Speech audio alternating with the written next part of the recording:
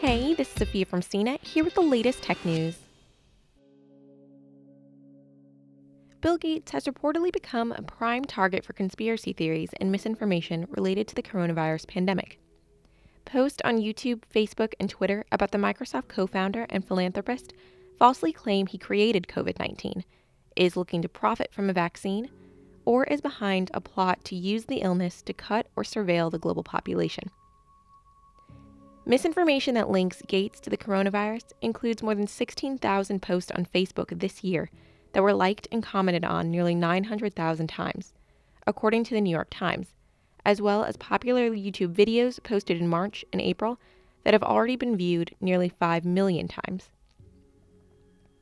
Misinformation related to Gates is the most widespread of all coronavirus falsehoods, tracked by media analysis firm Zignal Labs.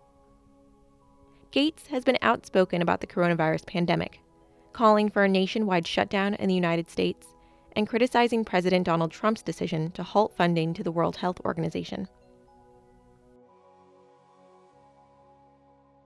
The Bill and Melinda Gates Foundation has committed $250 million to help with the global response to the virus.